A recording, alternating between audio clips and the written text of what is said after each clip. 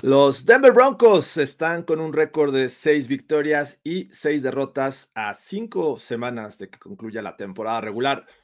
Y pues justamente la racha de victorias que tenían se terminó la semana pasada, desafortunadamente, por lo que cada juego que falta será clave para las aspiraciones de playoffs. Comenzando con el que viene justamente en la semana 14, que es contra los Chargers, rival divisional, y que pues se llevará a cabo en Los Ángeles. Es muy importante obtener el triunfo, ya todos lo sabemos, y si es que quieren mantenerse en la contienda y obviamente empatar también el récord divisional, que en este momento están con 1-2. ¿Qué podemos esperar de este juego? ¿Se puede ganar? De eso estaremos hablando en este episodio del Broncast, que por cierto, quédense hasta el final, porque en la segunda parte de este programa va a estar acompañándome Gus Ambriz de Locos por la NFL. Yo soy Jorge Tinajero, les doy la bienvenida a este episodio y también los invito a estar mandando sus mensajes, sus comentarios, y justamente aquí vamos a darles participación para que, digo, si tienen alguna duda al respecto o quieren participar, con gusto lo veremos. Y bueno, antes de comenzar de lleno con todo lo que tengo preparado para esta tarde de jueves, pues quisiera también invitarlos a que se nominen para el International Fan of the Year. Esta nominación los puede llevar al draft de la NFL 2024. Y realmente es muy sencillo. Si ustedes entran al formulario que está en el enlace en la descripción de este video, ustedes pueden nominarse como fan internacional de los Denver Broncos 2023. Y bueno, pues la verdad es que es una experiencia bastante padre. Ya lo hemos visto aquí con Juan Olivares, que él fue el Fan of the Year del año pasado. Y bueno, esta ocasión es el fan internacional. Así es que ustedes pueden ser acreedores de esta nominación y además ganarse un viaje a una de las mejores experiencias para un fanático, que es el draft. Ustedes pueden estar en esta zona especial y exclusiva de fans de los Denver Broncos en el draft y estar viendo qué es lo que hacen en cuestión de selecciones. Así es que no pierdan oportunidad. La verdad es que ya está cerca de terminar esta convocatoria, así es que ustedes pueden nominarse, pueden convertirse y esperamos que en un futuro puedan estar aquí en el Broncast platicando de cómo les fue en el draft NFL 2024. Ahora sí, vámonos de lleno con con toda la información y todo lo que tengo preparado para ustedes. Empezamos con el panorama de playoffs. Lo hemos venido mencionando desde que se dio esta racha y que ya lo veíamos como una posibilidad. Desafortunadamente, les decía, la semana pasada no se obtuvo la victoria, se cortó la racha. Houston fue un rival complicado, nos quedamos muy cerca de darle la vuelta al partido, pero no fue así. Así es que esta derrota los deja con 6-6, como les había dicho, y los pone en la 9ª posición. Están en este momento en la 9ª posición dentro de la conferencia americana y justamente arriba están los Texans con 7 victorias, 5 derrotas. Los que están en posición de calificar como wild card están en número 5 los Steelers, que también tienen 7 victorias, los Browns en número 6, que tienen también 7 victorias, y los Colts justamente con 7 victorias. Así es que hay 4 equipos en la conferencia americana con 7-5, y el que sigue son los Broncos, que es el número 9. Así es que es importante esta semana para las aspiraciones. En el 10 están los Bengals, que ganaron la semana pasada, sorprendieron obviamente, y bueno, a eso le sigue los Bills, que tienen un juego complicado. ¿Qué juegos tienen los Steelers? Bueno, este jueves juegan contra los Pats, juegan en casa, así es que se ve que podría ser una victoria para ellos. Los Browns tienen un juego contra los Jaguars están mermados, así es que pues vamos a ver qué sucede en este encuentro. Y los Colts van a jugar contra Cincinnati, es prácticamente un juego de playoffs, vamos a ver qué sucede. Y los Texans van contra los Jets, así es que en términos de qué esperar, pues me parece que no va a haber muchos cambios, pero sí ayudaría mucho que los Broncos le ganaran a los Chargers. Dice por acá Rubén Moreno, buenas noches desde España. Muchas gracias desde España. O sea, ya estás desvelándote para ver el Broncas. Rubén, te agradezco mucho y bienvenido a tu programa. Dice que pasa con Judy, parece que Wilson no le quiere lanzar, no creo que sea el Wilson, y más adelante vamos a hablar al respecto. No creo que sea una situación de que no quiera, más bien no se ha podido, y creo que el rival sabe pues cuáles son los jugadores más peligrosos. Dice, buenas tardes, ganaremos este domingo sin duda, dice Omar Cisneros. Ojalá, Omar, ojalá, pero bueno, entonces esa es la situación y el panorama en playoffs. Los Broncos ganando se pondrían 7-6 y esto pues mantendría ahí las esperanzas. En una de esas veamos si los Colts pueden llevarse una derrota o los Browns en una de esas. Vamos a ver qué sucede y esto también podría ser beneficioso para el equipo. Y bueno, vamos a ver la situación en la división, en la AFC West. Como ustedes saben, los Chiefs ya llevan 4 derrotas en esta temporada, pero aún así le sacan 2 juegos a los Broncos, que están en segundo lugar. Los Chiefs están con 8 y los Broncos con 6 victorias. Después vienen los Chargers y los Raiders con un récord de 5-7 ambos. Y por eso es muy importante, porque en este momento en la división los Chargers están 1-1, es decir, que le faltan 4 juegos, 2 contra los Broncos en esta división, y va a estar, pues yo creo que reñido este partido por esta situación. Creo que los Chargers no quieren irse más abajo en la división. Y bueno, los Raiders tienen un juego complicado, sí, pero juegan en casa y van contra los Vikings y ellos pues también están en 5-7. Así es que es un solo juego el que tienen de ventaja los Broncos, por eso también esto se le suma mucha relevancia este juego de la semana 14. Bueno, y vamos ahora sí con toda la información que tenemos para el juego del domingo. Este domingo 10 de diciembre se va a jugar a las 2:25 hora de las montañas, 3:25 hora del centro de México, en el SoFi Stadium, justamente a las 3, justamente en este juego de la tarde, así es que es un horario acostumbrado para los Denver Broncos, aunque van a ser visitantes. Es un estadio techado, el SoFi Stadium, va a estar una temperatura templada, 24 grados la máxima, justamente cuando estén más o menos empezando el partido, y es techado, sí, pero tiene mucha ventilación, así es que creo que no va a haber tema, va a estar un ambiente bastante cómodo para jugar el fútbol americano. La serie entre estos dos equipos, rivales divisionales prácticamente de toda la vida, están a favor de los Denver Broncos, están con 70 ganados, 55 perdidos y un solo empate entre estas dos franquicias. Los Chargers han ganado 2 de los últimos 3 partidos y bueno, en postemporada los Broncos están 1-0. A ver, ¿quién recuerda cuándo fue ese partido? Porque no tiene mucho tiempo. ¿Cuándo fue ese partido en el que jugaron los Broncos y los Chargers en playoffs? Si lo saben, déjenlo en los comentarios. Díganme qué temporada. No exactamente la fecha, solo qué temporada fue en la que jugaron en playoffs, porque no fue hace mucho. Y pues la realidad es que es la única vez que se han enfrentado en postemporada y los Broncos ganaron. La última ocasión en que ellos se enfrentaron fue justamente la temporada pasada, 2022, en la que los Broncos en casa le ganaron 31-28 a este equipo de Los Ángeles. Sean Payton, nuestro head coach, está 3-0 cuando ha enfrentado a los Chargers, y bueno, así es que va invicto. Esperemos que se mantenga este invicto. Y el head coach de los Chargers, Brandon Staley, está 2-2, así es que está parejo. Esto, ojalá y después de este domingo tenga un récord de 2-3 contra los Broncos.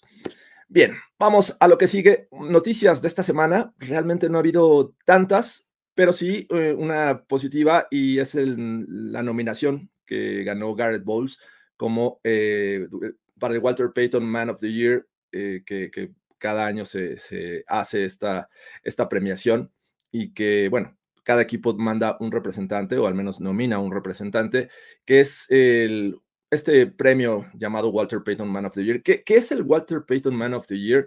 Bueno, es aquel premio que se le otorga a los jugadores basada en la excelencia dentro y fuera del terreno de juego y por sus labores altruistas e impacto a la comunidad.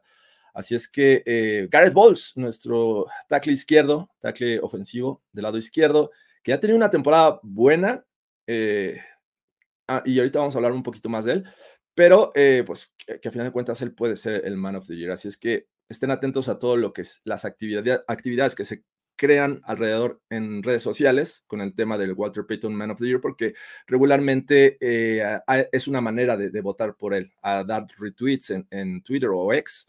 Entonces, pues vamos a apoyar a Garrett Bowles, nuestro nominado de este año para este premio. Dicen por acá, en 2000, no fue exactamente esa temporada, mi estimado Luis Alberto, pero estuviste cerca. Saludos, Jorge. Duelos a seguir este partido: Pat Surtain contra Keenan Allen, Cortland Sutton contra Asante Samuel Jr. Muchas gracias, Luis Ángel. Claro que sí, son duelos importantes. Luis Alberto, era la temporada 2013 y justamente jugaron en 2014, que hay que recordar, los playoffs se juegan en enero del siguiente año. Temporada 2013 se jugó en enero de 2014, justo como lo mencionas, y bueno, es el único juego que ha habido de playoffs entre estas dos franquicias, y ganaron los Broncos, jugaba Peyton Manning, así es que, bueno, ahí está. Dije hace no mucho tiempo, y pues realmente fueron 10 años, o sea, ya han pasado 10 años, pero bueno, sí fue hace mucho tiempo. Vamos a lo que sigue. Reporte de lesionados, porque pues hoy jueves ya salió el reporte, todavía falta el del viernes, pero bueno, son muy buenas noticias las de este equipo de los Broncos, porque, a ver, para hacer diciembre, y tener a tu equipo, al menos el roster de los 53 completo y sin lesiones, creo que es uno de los mayores logros que tiene este equipo. En este momento, todos los jugadores que el día de ayer estuvieron limitados, y estoy hablando de Zach Allen, de Mike McGlinchey, de Marvin Mims Jr., Pat Surtain y de Larry Turner Yell, ellos que estuvieron limitados el día de ayer, hoy practicaron de manera regular. También estaban en este mismo reporte Baron Browning y Samaje Perine. Ellos practicaron bien el día de ayer, hoy también. Así es que pues parece indicar que si todo sigue en orden, no vamos a tener ninguna baja rumbo al juego en Los Ángeles, que es algo muy, muy positivo. Les repito, diciembre, si ustedes se van a reportes de lesionados de otros equipos, se darán cuenta que muchos están con estos temas, y los Denver Broncos están pues prácticamente completos. Así es que es muy, muy positivo. No te preocupes, Luis, no pidas perdón, pero estuviste muy cerca. Saludos, Jorge. Este domingo ganamos para cerrar fuerte diciembre. Sí, cerramos muy bien, más bien noviembre fue un gran mes, y vamos a cerrar bien el año, y ojalá lo hagamos, porque de estas 3 salidas consecutivas se perdió en Houston, y esperemos que las otras 2 sean victorias. No será fácil, pero esperemos que así sea, hay que ser positivos. El lado del rival, bueno, el Injury Report, tienen ahí en este momento jugadores que no practicaron, como el caso de Zach Bailey, el caso de Dion Leonard, Kenneth Murray, perdón, no, él sí practicó, Amen Ogbongbemiga, perdón la pronunciación, pero bueno, él no practicó, y también Nick Williams. De los jugadores que podrían ser relevantes y tuvieron participación limitada, está el caso de Joshua Palmer. Él y Trey Pipkins, que es su tackle, tienen ahí un tema, al igual que Otito Ogbonia. Él también tiene un tema y estuvo limitado. El resto, pues han practicado de manera regular, así es que parece ser que los Chargers podrían salir con el roster también completo. No tendrían tema, por lo que estoy viendo, en cuanto a los jugadores más importantes o titulares de su roster. Así es que, bueno, esperemos un juego parejo, y pues vamos a ver si sucede. Claves, vámonos a las claves del juego. Ya estamos saboreando y esperamos que sea domingo, 3:25 de la tarde, para poder ver el juego. En el caso de los que viven en el horario de las montañas, 2:25. Sabemos que es un juego divisional, es un juego complicado. Siempre los rivales divisionales tienen esa particularidad de que no importa cómo vayan en cuestión de récord, siempre tienen algo que mostrar, y sobre todo el orgullo. Así es que, bueno, vamos a demostrar que los Broncos lo tienen, que tienen ese coraje y que van a ir a Los Ángeles a dar la pelea. Dice por acá Pedro, hola, buenas y naranjas tardes, partido importante para mantener viva la temporada. Sí, me parece que es correcta tu apreciación. Necesitamos mantener esta temporada todavía con esperanzas de playoffs y una manera, sin duda, es la de vencer a los Chargers en Los Ángeles. Vamos a empezar por el lado ofensivo de los Broncos contra esta defensiva de los Chargers. Hay que decirlo, esta defensiva tiene o ha mostrado cosas no muy positivas durante este año. De hecho, jugando en casa, me parece que no han ganado más de los que han perdido, me parece que van 2-2, así es que, bueno, en términos de su defensiva, es la 29 en defensiva total, o sea, permiten en promedio 349.5 yardas, casi 350 yardas por cada partido, son la 17 deteniendo el juego terrestre, la 31 en contra del pase, o sea, es una defensiva que se le puede lanzar, que se le puede atacar y eso es muy bueno para los Denver Broncos. Así es que ahí están los números. No todo esto importa al momento de jugar, pero al menos tenemos una referencia. En cambio, vamos a ver la ofensiva de los Denver Broncos, que están en este momento como la 24 en ofensiva total, con 299 yardas. Están empatados en la número 12 en cuestión de ataque terrestre y en el número 26 en ataque aéreo. Ahí es clave. No estamos teniendo grandes números en el ataque aéreo, pero de repente se hacen las jugadas que permiten ganar los partidos. Vamos a ver si ocurre. Y bueno, en puntos totales está esta ofensiva de los Denver Broncos en el número 15 con 21.9 puntos por partido. Los Chargers están en 19 con 29.5 puntos permitidos por partido. ¿Cuáles son las claves? Obviamente, esto nos da una idea. Muy buenas y naranjas tardes, mi estimada vainilla Technicolor. Venga, go Broncos, vamos Broncos. El ataque aéreo. Hay que hablar un poco del ataque aéreo. Como ya mencionaba, la defensiva de los Chargers permite muchas yardas, permite que se les avance por esta vía. Sin embargo, los Denver Broncos han tenido algunos problemas para lanzar y para acumular yardas por esta vía. De hecho, estaba viendo que en los últimos 8 partidos de nuestro equipo, los Broncos han solamente tenido más de 200 yardas por aire en 7. O sea, no está siendo tan productiva esta ofensiva aérea como quisiéramos, con un Russell Wilson que sabemos que tiene esta capacidad también para lanzar el balón. Sin embargo, no está ocurriendo. Están teniendo sus temas para encontrar. Hace rato nos mencionaban en los comentarios qué pasaba con Jerry Jeudy, que no se le encuentra. Me parece que ahí se han combinado ciertos factores. Uno es, me parece que cuando sucede esta presión a Russell Wilson, que llega a existir, ha habido juegos muy buenos de la línea ofensiva, pero hay otros en las que sí llegan a presionarlo. Russell Wilson suele salir inmediatamente hacia las bandas, ya sea hacia el lado derecho o hacia el lado izquierdo, él se va hacia los lados.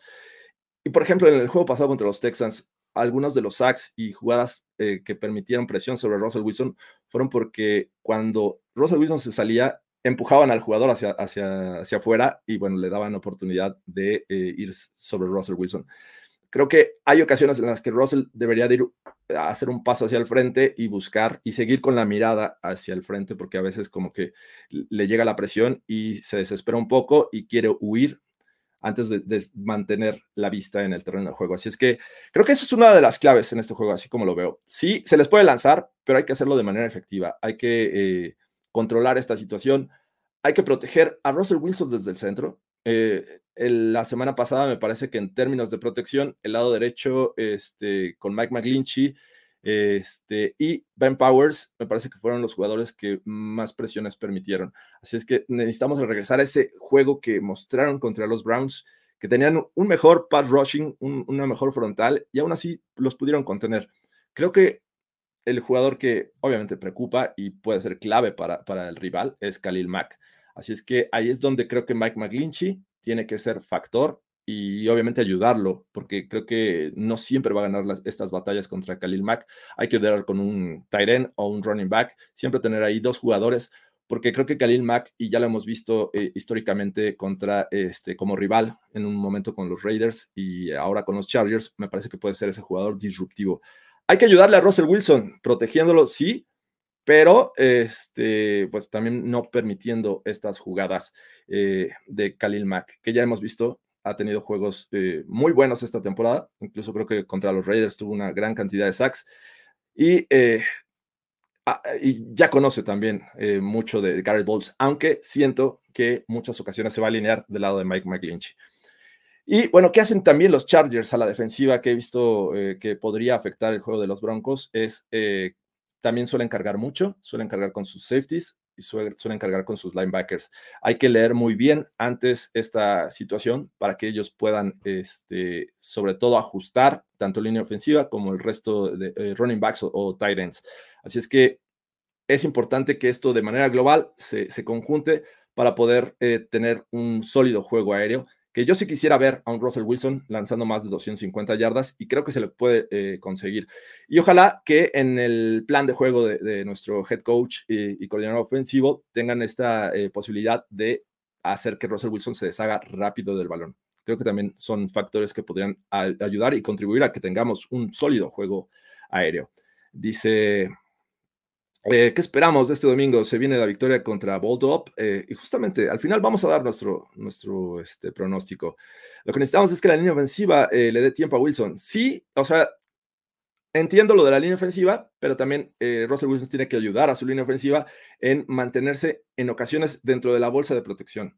Es complicado, me parece que tiene esta tendencia a inmediatamente salir hacia las bandas, pero bueno, es algo que se tiene que trabajar durante la semana y seguramente ahí le estarán diciendo sus entrenadores qué es lo que debe hacer ante estas situaciones.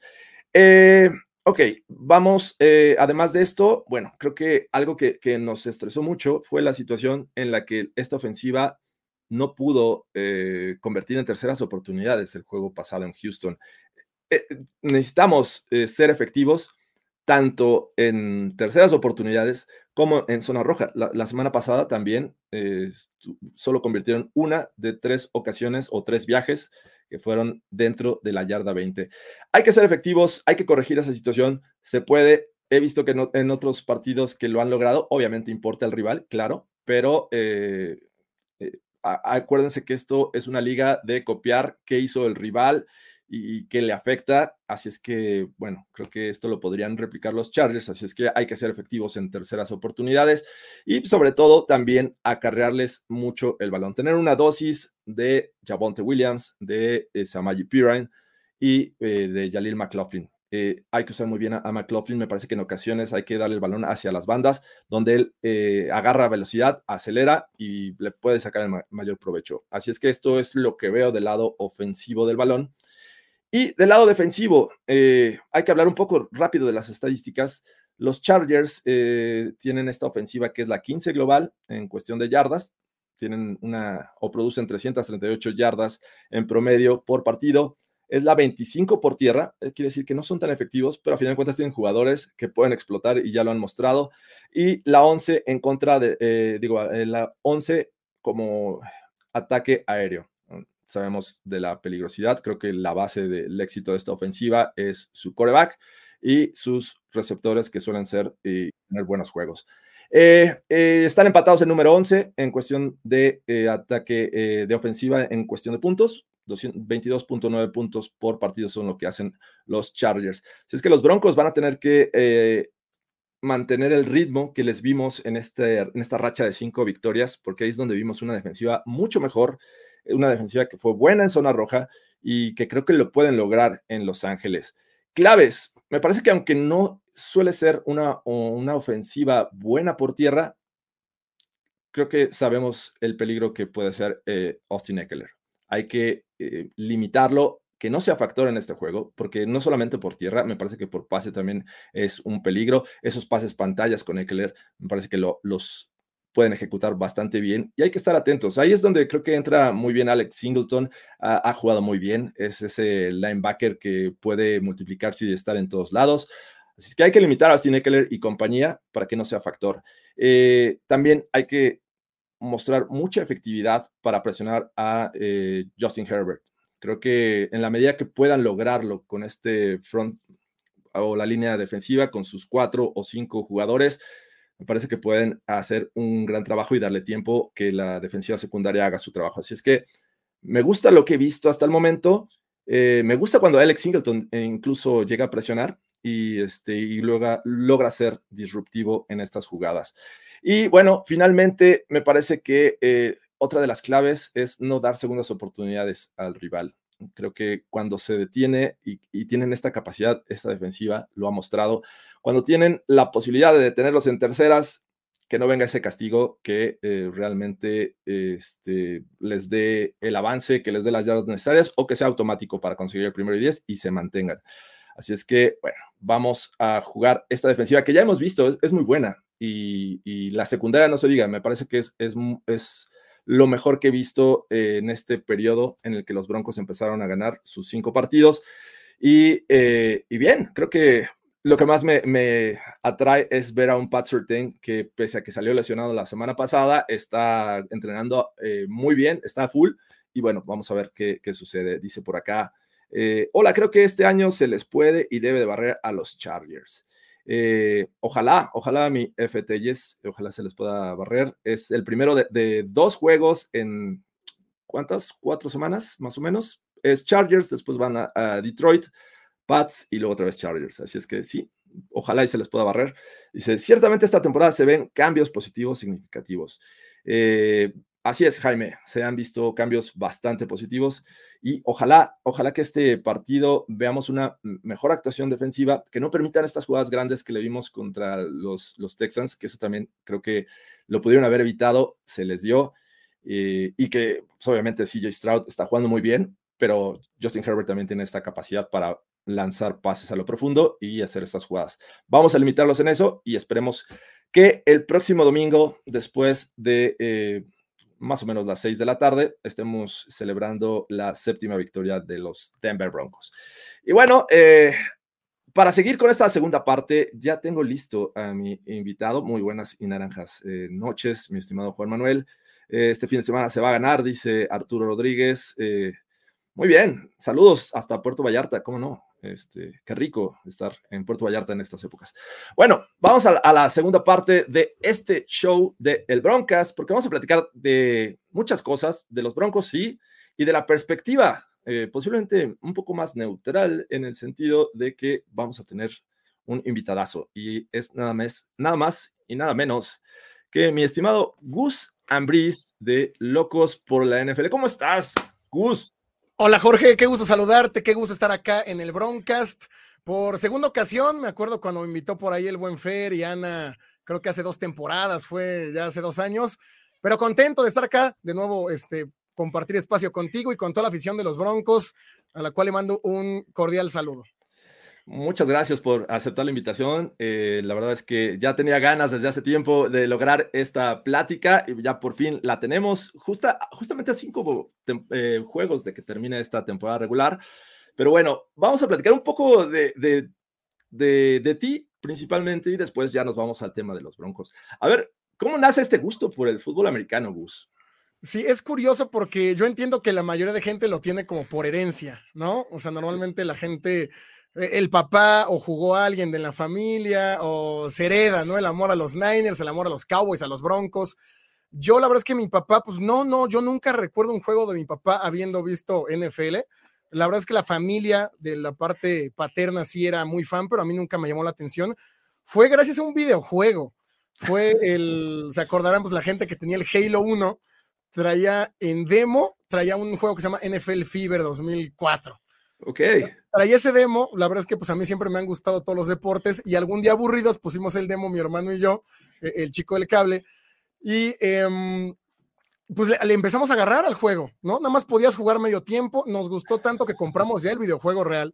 Okay. Y empezamos a jugar y gracias al videojuego fue que entendimos las reglas, que entendimos los fouls, lo de patear y cuándo había despejar y luego porque a veces pateaba y con las manos aventaba el balón y luego estaba en el suelo y lo del volado y que elegías un lado y que elegías recibir o no. Y así fue como fuimos agarrándole el cariño al deporte. Me acuerdo que pues jugábamos en ese entonces con Steelers porque pues era el equipo que teníamos como en la mente.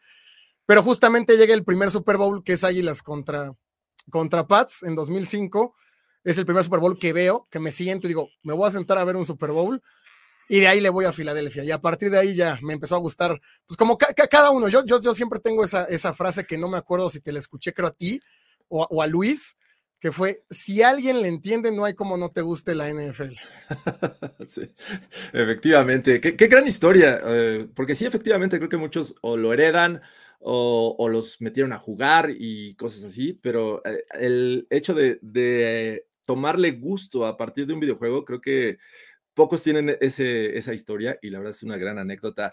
Y a ver, tienes uno de los canales más exitosos de NFL en español, que es Locos por la NFL. Si no lo conocen, vayan a YouTube y denle seguir o like o suscríbanse, porque es un gran contenido de Gus. Pero, ¿cómo surge esta idea a ver, ya me gustó, muchos o se quedan del lado de la afición y hasta ahí, pero tú dijiste, vamos a llevarlo más allá, vamos a hacer un canal, vamos a generar contenido. ¿Cómo surge esta idea, mi estimado Gus? Yo estudié ingeniería en la UNAM, allá en la Facultad de Ingeniería en Ciudad Universitaria. La verdad es que pues como que no estaba muy convencido cuando estudié ingeniería, como que justamente yo tenía la espinita de moverme ahora sí que a periodismo, ¿no? A comunicación. Okay. Para estudiar periodismo deportivo. La verdad es que los deportes siempre me han gustado. Antes de yo ser loco por la NFL, pues fui muy fan del fútbol soccer, muchísimo. Tal vez igual a como soy ahora fan de la NFL. O sea, igual del fútbol soccer me sé las historias de los mundiales y ha sido campeón en cada temporada y cuántos campeonatos tiene cada equipo y muchas cosas. Y entonces como que yo le quería entrar a eso, ¿no? Fue como pues, ¿qué me quiero dedicar? Que sí me gustaría que no fuera un trabajo, pues de hablar de deportes. Entonces, no me termino cambiando, me quedo en ingeniería. Ya luego la vida me llevó a tener un momento, a los 25, 26, tuve como la crisis de los 20 y fue como de, no me gusta esto, pues, ¿qué sí quiero hacer? Y busqué un diplomado, hay un diplomado muy bueno de crónica deportiva que hay en una escuela en la Ciudad de México, y dije, pues voy a hacer un canal de YouTube de NFL. Yo la verdad es que mi pasión por NFL creció. Yo hablaba con gente y era de, güey, deberías hacer un canal de YouTube, ¿no? O sea, me lo platicas y me enamoro y me platicas y hasta ya quiero yo saber más y me explicas las reglas y las explicas también. Mucha gente me decía eso. Yo la verdad, aunque no parezca, un tiempo de mi vida fui introvertido, fui un poquito más calmado y era como de, pues, ¿cómo voy a tener un canal de YouTube? La verdad, como en esos 25, 26 años no me iba bien en la vida, pues fue como de, voy a hacer mi canal y pues a lo que dé. Yo no esperaba que fuera a hacer el crecimiento tan acelerado a partir de la pandemia. Yo no esperaba a lo mejor ni vivir de esto, ni trabajar para la NFL, ni estar acreditado para ir a un Super Bowl, pero justamente si algo sí soy es constante y eso pues ahora sí que me ha redituado, ¿no? Y la pandemia la verdad es que también como que nos ayudó un poquito por ahí, cuando la gente estaba buscando contenido, pues ahí estábamos. Genial, qué gran historia también. Dice que sí es tu hermano, el chico del cable. Sí, por supuesto. Dice que no lo sabían. Sí, de lo que se entera uno, ¿no? De lo que se entera uno en los Broncast. Oye, y fíjate que, bueno, después hablaremos de esto ya de manera más privada, porque yo también era un tipo bien introvertido. O sea, creo que nadie nos va a creer esta historia, pero bueno, finalmente sucedió. Y bueno, a ver, sin miedo a equivocarme, y creo que ya lo he dicho en otros shows, los Denver Broncos en esta apertura al promocionarse en otros mercados internacionales, escogieron México, y son los que creo que más activaciones, más actividades han hecho en nuestro país. ¿Has estado en alguna de ellas y qué te ha parecido? ¿Cuál es tu impresión cuando sucedió esto de los Broncos en México? Sí, estuve en esta que fue la firma de Steve Atwater y de Bradley Chubb. La verdad es que yo esperaba no tanta gente, eso sí me llamó la atención porque pues al final yo como creador de contenido y ahora que pues evidentemente ya no soy introvertido, me encanta la gente, yo soy mucho de estar de color preguntando, todo eso, entonces yo ese evento dije, tengo que ir, ¿no? O sea, más porque fue como en mayo del año pasado, entonces fue como de, pues es como una buena forma de crear algo de contenido y todo esto. Me sorprendió toda la gente que vi, o sea, muchísima gente, no me esperaba tanta. Y muy buena onda, ¿no? O sea, fue muy padre el evento, como que no hubo, bueno, había esa gente de Raiders, había gente de otros equipos, pero sí me gustó mucho, o sea, como que la vibra, la verdad es que los Broncos es un equipo que yo le voy a Filadelfia, o sea, no tenemos nada que ver, como que no tenemos nada en común, no nos odiamos, nada, entonces fue padre, pero sí me sorprendió tanta gente de los Broncos. Yo sabía que era un equipo que justamente a finales de los 90 con esos dos campeonatos es que empezó a tener mucha afición, o desde John Elway desde antes, pero tanta gente sí, la verdad es que me sorprendió. Sí, tengo entendido que en ese evento incluso hubo gente de otros estados que llegaron justamente nada más a la firma de autógrafos, a conocer a Steve Atwater, que me parece que era así como que obviamente el jugador que muchos de la vieja guardia pues lo tenemos en el radar como uno de los favoritos. Y sí, sin lugar a dudas, el año pasado...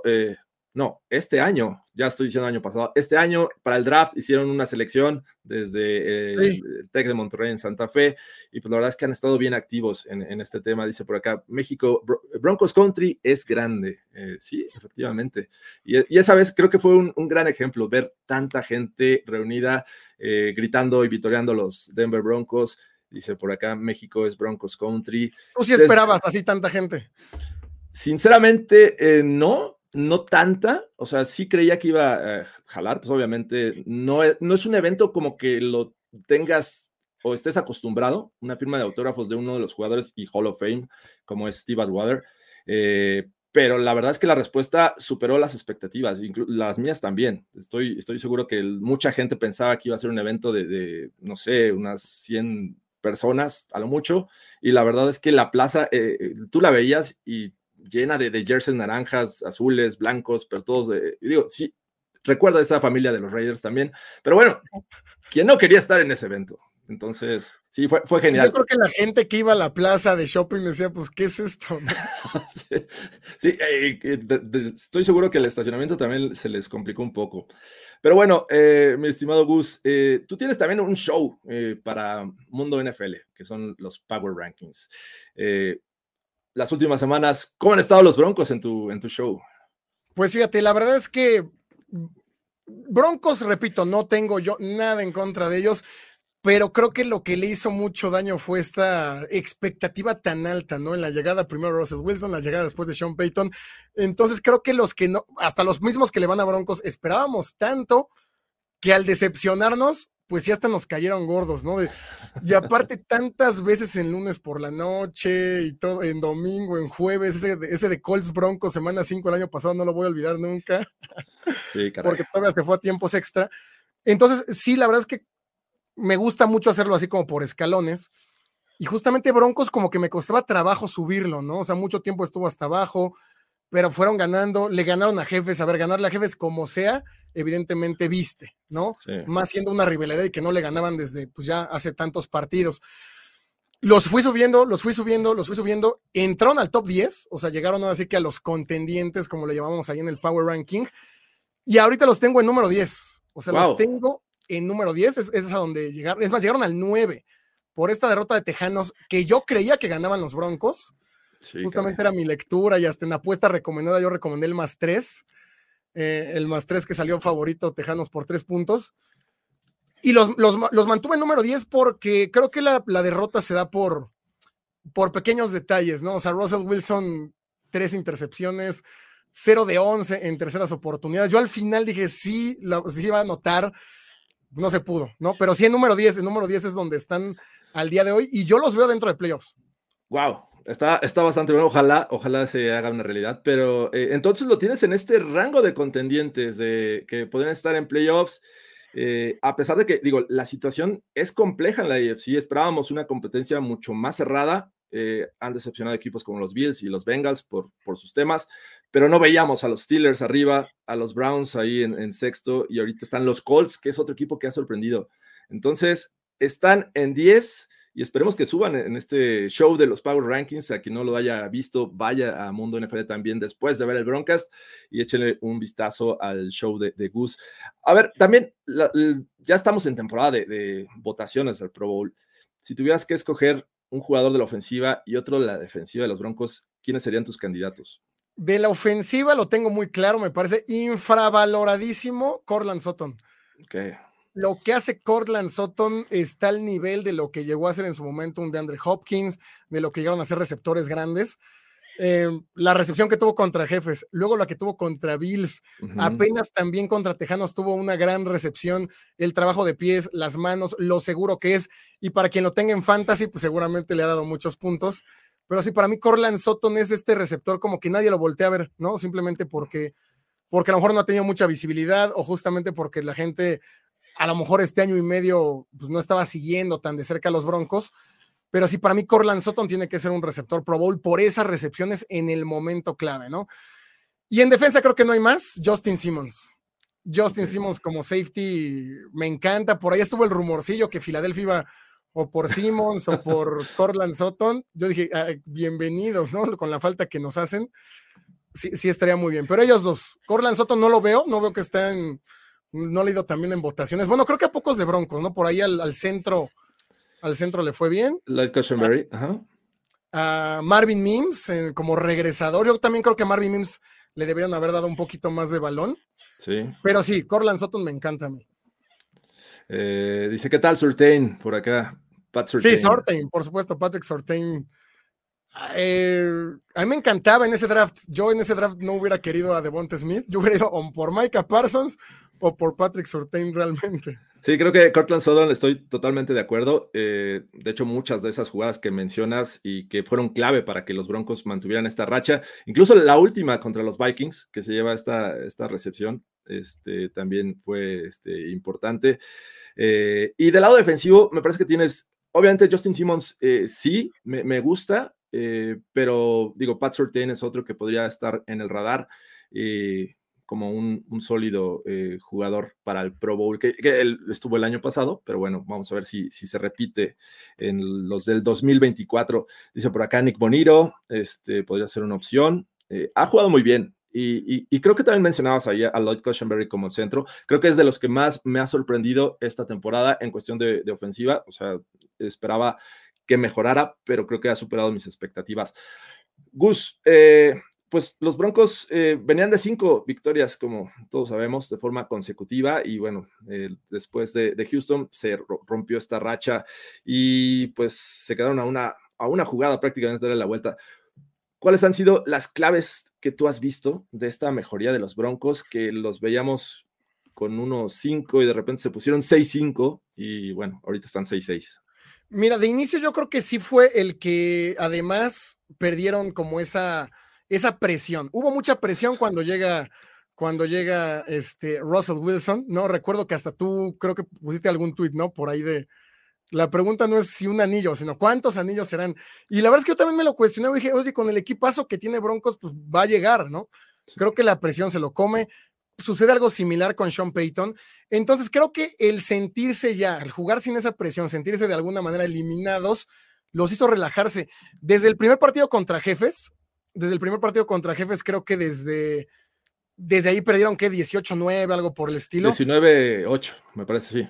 La defensa empezó justamente a mejorar, ¿no? Vimos mucho Harrison Butker, fue nada más un touchdown de Jefes por 4 goles de campo. Y desde ahí yo dije, oye, pues como que esta defensa se empieza como a lucir un poco mejor. Los Packers, ese también fue un duelazo, porque además Jordan Love les había dado la vuelta, y viene este drive y terminan ganándolo. Bueno, y al final Jordan Love regaló pues un balón ahí terrible. Sí. Ese la verdad es que como que todavía no le terminaba de creer. Pero ya luego cuando le ganan a Jefes, y que además fue como contundente y con Taylor Swift al final del partido, fue como de, oye, ya están mostrando algo. Russell Wilson dejó de cometer errores, está siendo más seguro. Creo que eso fue lo principal, como un ganar en confianza, y lo vimos. Russell Wilson ya está jugando muy similar al Russell Wilson de hace 10 años. Ya es mucho más vertical, ya está encontrando a Jerry Jeudy, ya está encontrando a Courtland Sutton, como que ya le perdió el miedito el tema es que le perdió el miedo y pues lanzó 3, ¿no? Pero... Ajá. ¿Tú no lo querías a Pat Surtain? No es que no lo quisiera, tenía mis ojos puestos en alguien más, ya no voy a decir a quién, y por eso fue la famosa gorra aventada, pero bueno, yo hoy doy gracias que esté Pat Surtain en esta defensiva secundaria. Pero bueno, sí creo que el ganar en confianza, y además la defensa ya se empezó a comportar dentro de lo bueno y dentro de lo malo como una defensa de un equipo de Sean Payton, ¿no? Es una defensa muy agresiva, es una defensa que impone condiciones, que pega.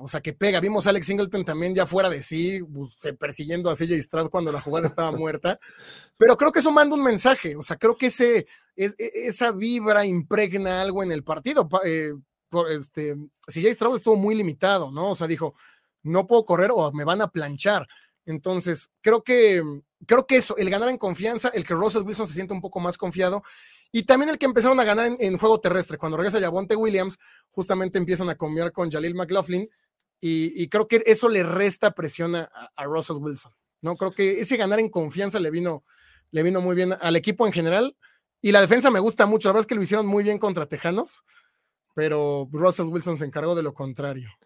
A ver, Gus, ya nos dijiste y nos adelantaste que ves a los Broncos en playoffs, lo cual esperemos que se haga una realidad. Les quedan 5 juegos en Los Ángeles contra los Chargers, en Detroit, contra los Pats en casa, contra los Chargers una vez más, pero ahora en casa, y cierran en Las Vegas.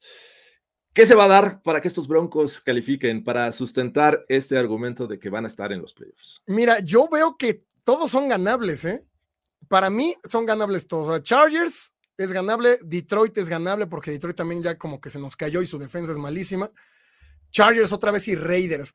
Nada en la NFL puede lucir tan perfecto, ¿no? O sea, yo creo que de los 5 que restan a lo mejor tendrían que ganar 4, ¿no? Quedarse con unas 10 victorias, 7 derrotas. Pero lo que tiene Broncos, a diferencia de otros equipos que a lo mejor también se pueden enrachar como los Colts, pues es que Colts lo veo ganando empujones, ¿sabes? Lo veo ganando como con equipos especiales o porque pues está enfrentando a Patriotas, Panteras y Bucaneros. Pero como que Colts siento que está definiendo un estilo de juego. O sea, creo que Broncos está jugando a algo.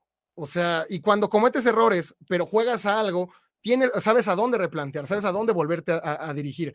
Creo que eso no lo tenía Broncos. Por eso incluso a pesar de haber lanzado 3 intercepciones, es que estuvieron cerca al final. Sí. Pero sí, yo los veo ganables todos. A lo mejor perderían el de Detroit. Pero sí, yo los veo como llegando a esas al menos 10 victorias. Deduciendo entonces, tú ves este juego del próximo domingo contra los Chargers ganable.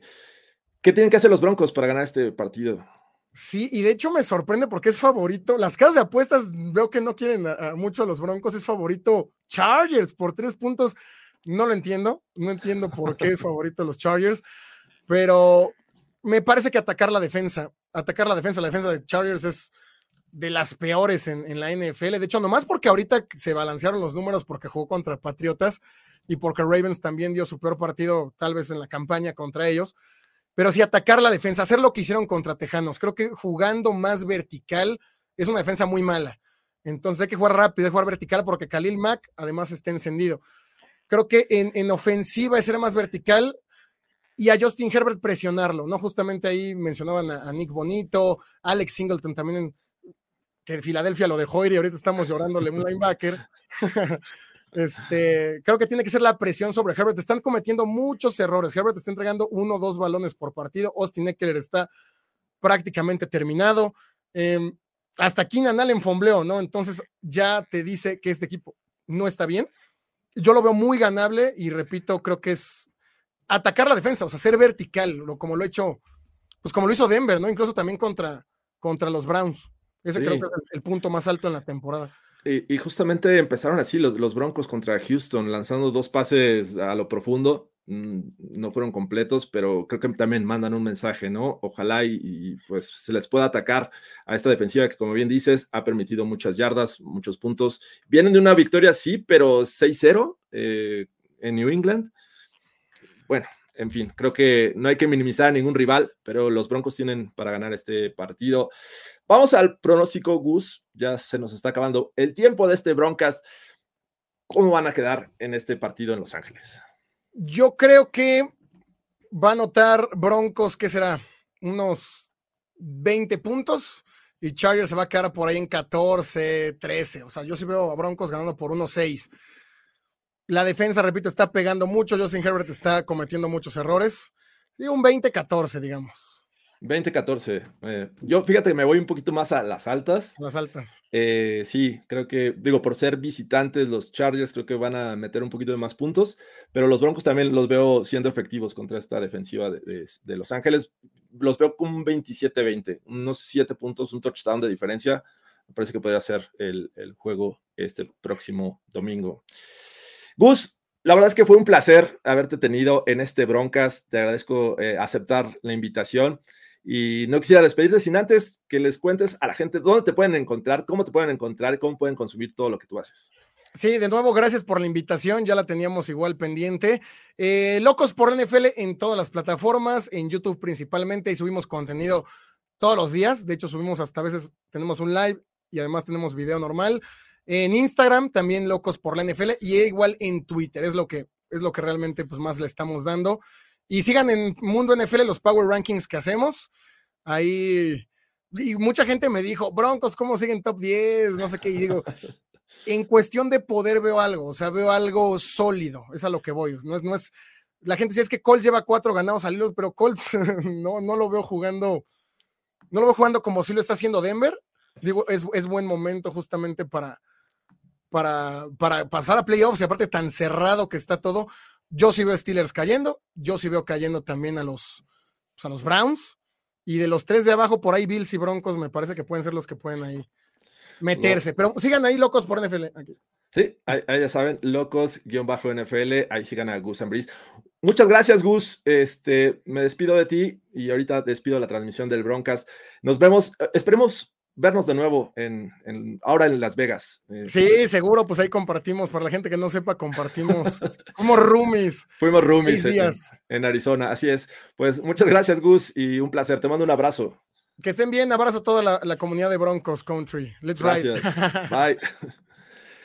Y bueno, amigos, con esto vamos a despedir el Broncos. No sin antes recordarles que viene una dinámica muy interesante para este fin de año, los Denver Broncos. Va a haber 7 regalos por 7 días, comenzando el 18 de diciembre. Si ustedes no se han dado cuenta, bueno, ayer salió en redes sociales de los Broncos en español, Broncos Español en Twitter y en Instagram, Broncos Fanáticos, aquí justamente donde está saliendo el Broncast, que va a haber 7 regalos. Pero esto va a ser una dinámica a través de la app de los Denver Broncos, ¿sabes? Así es que si ustedes tienen un teléfono inteligente y no han descargado esta app, vayan a su tienda, a su store y descarguen esta aplicación de los Denver Broncos. Es la aplicación oficial.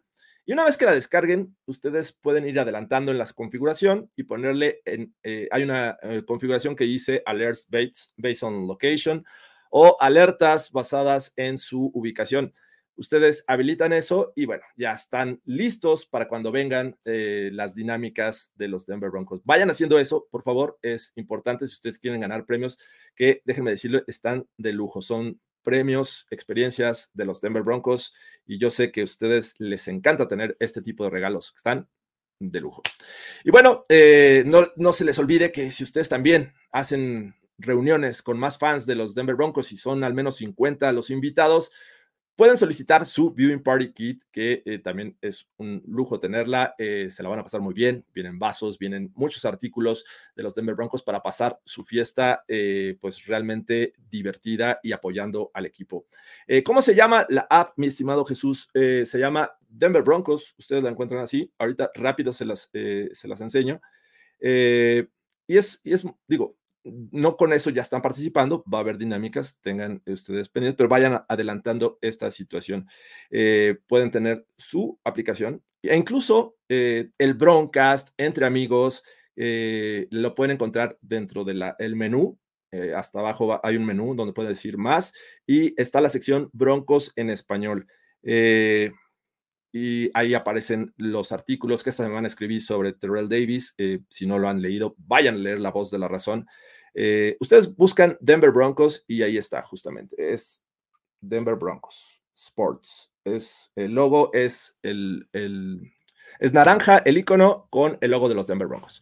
Y bueno, háganlo, participen, soliciten su viewing party, nomínense para el International Fan of the Year. Yo con esto me despido. Ojalá los Denver Broncos nos den esta victoria el próximo domingo en Los Ángeles. Sabemos que los juegos divisionales nos importan y nos importan mucho, así es que vamos a ver si nos dan esta victoria y esperemos que sí.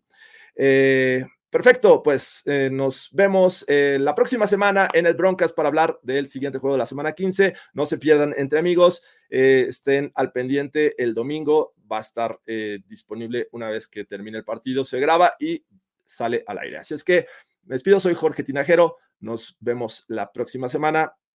¡Vamos, Broncos!